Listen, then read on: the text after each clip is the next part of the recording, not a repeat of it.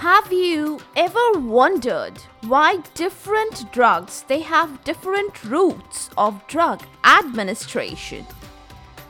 What are in fact the major routes of drug administration? Today is the day to get started with routes of drug administration. So here we go.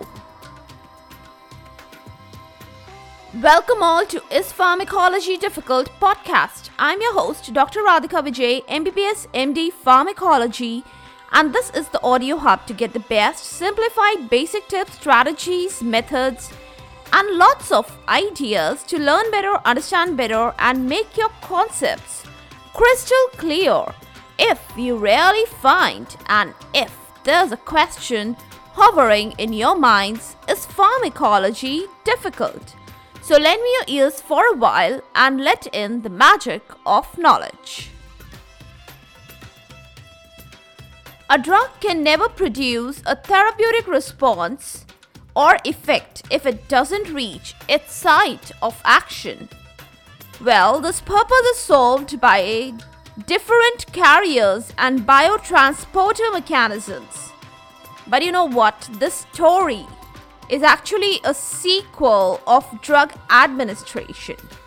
A drug should be properly, accurately, rightly administered at right site, in the right way or manner or method, so that it can show its effect, be it be local or topical or systemic.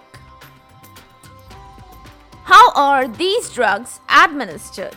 You know, different routes of drug administrations are actually a product of different properties of drugs. Which properties? Well, ionization degree of the drug, water or lipid solubility, and sometimes it's also the therapeutic goal which also determines the route of drug administration. Something like when different needs or desires they drive it. Like rapid onset of action is desired, long duration of action is desired, long duration of the treatment, or restricted local action is also needed sometimes, etc. Well, there may be different desires or needs for a particular drug to be administered. Now, before I really get carried away in the discussions of different routes, let me quickly highlight the factors that govern the choice of the different routes of drug administration. The first one is the patient condition or the patient state. Whether the patient is conscious, unconscious, cooperative, non-cooperative, whether the patient is in pain, whether the patient is in nausea, all these things matter, and they really decide the route of drug administration. The second one we have is the food factor. Effect of the first pass metabolism or the digestive enzymes or the digestive juices. All these really determine how will you administer a particular drug. Third one I have for you is the rapid or the delayed onset of drug action, which is actually desired sometimes, especially in different conditions, whether you are taking the drug for the maintenance or you're taking the drug as a routine drug or you are using it in emergency situation. All these things vary the route of drug administration. Fourth one I want to talk about is the degree of the treatment accuracy. Like, you know, there are certain routes like intravenous or inhalational routes. They provide real fine tuning. You can really prefer them to have a great accuracy of the drug concentration to be achieved. Then fifth one we have is the drug factors. There may be different drug factors like physical, chemical properties of the drug.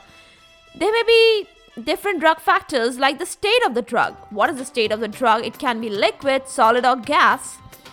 Then pH of the drug matters, irritancy matters, stability of the drug matters, and solubility, etc. All these things matter so much.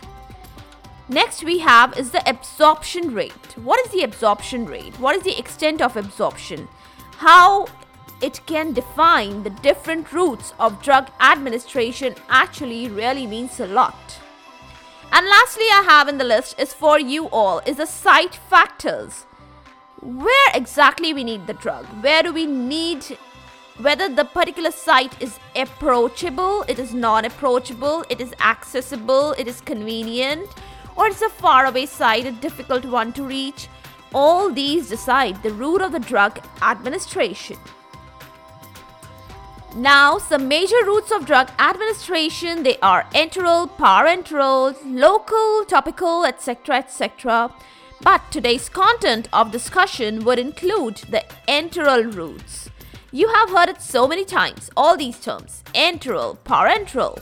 What do I mean by saying all these things? You know, in Greek, enteron, it stands for intestine.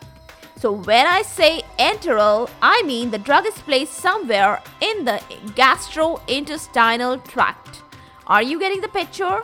Nowhere else but only in the gastrointestinal tract, which actually starts from the mouth and extends towards the rectum. Got it? Okay, it can be placed anywhere in between, and that will be called as the enteral route of the drug administration.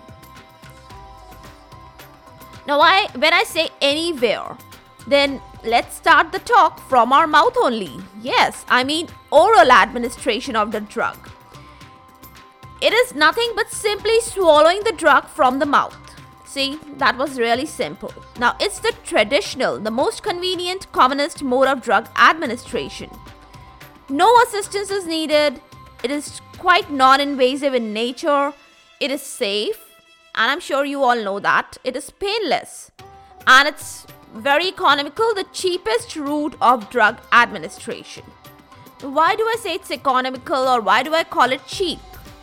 Because, you know, when you take the drug from the mouth, you don't need to really sterilize it. No sterilization of drug is required. Both the solid and the liquid dosage forms, they can be administered via this route. And self-administration of drug can be done. Examples of the solid dosage forms that can be taken via the oral route, they are tablets, powders, capsules, pansules, draggies, molded tablets, and something special is the gastrointestinal therapeutic systems, abbreviated as capital GITS, GITS. Got it?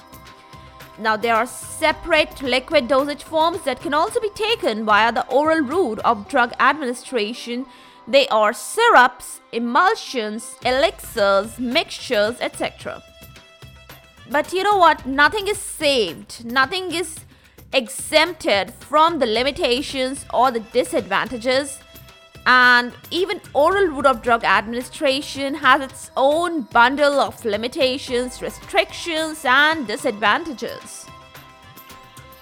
You see, nothing is perfect. Perfection is shallow, unreal, and fatally uninteresting. That is well quoted by Anne Lamott. So let's start counting the imperfections of the oral route of drug administration. First, there is a slow onset of drug action. Absorption too may be erratic via this route, so it is not suitable for emergency need. Then next, if the drug is highly polar, like aminoglycosides, or if the drug is quaternary salt, like D-tubocurarine, then the drugs are not actually absorbed, and you cannot give these drugs via the oral route of drug administration if you really want their systemic effect. Are you getting my point? So these are the most important limitations of the oral route of drug administration. Second, I want to tell you about the digestive juices. Yes, they may actually destroy the drug taken via the mouth.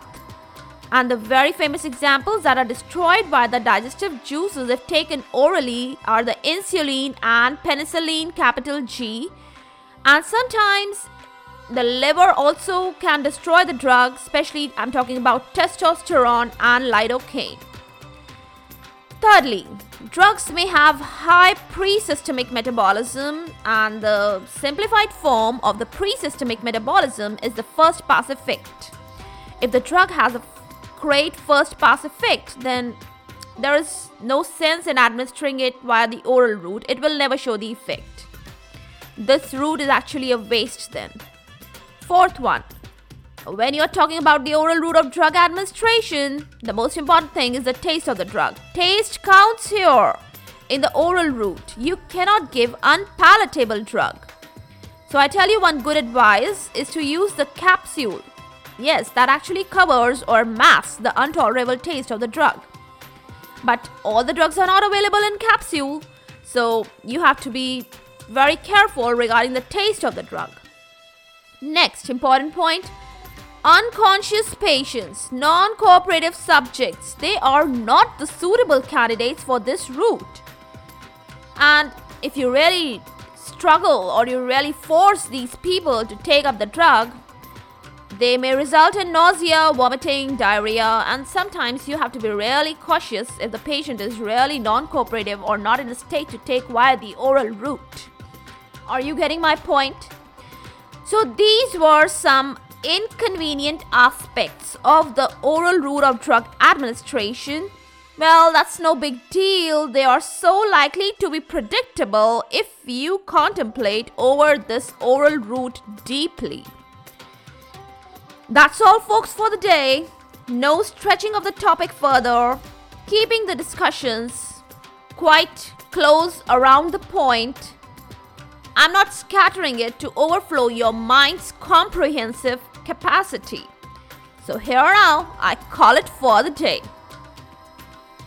For all the updates and latest episodes of my podcast, please visit www.ispharmacologydifficult.com, where you can also sign up for a free monthly e-newsletter of mine. It actually contains a lot of updates about the medical sciences, drug information updates, and my podcast updates also. You can follow me on different social media handles like Twitter, Insta, Facebook, and LinkedIn. They all are with the same name, is Pharmacology Difficult. If you're listening for the first time, do follow me here whatever platform you are consuming this episode. Stay tuned. Do rate and review on iTunes, Apple Podcasts. Stay safe, stay happy, stay enlightened. Thank you.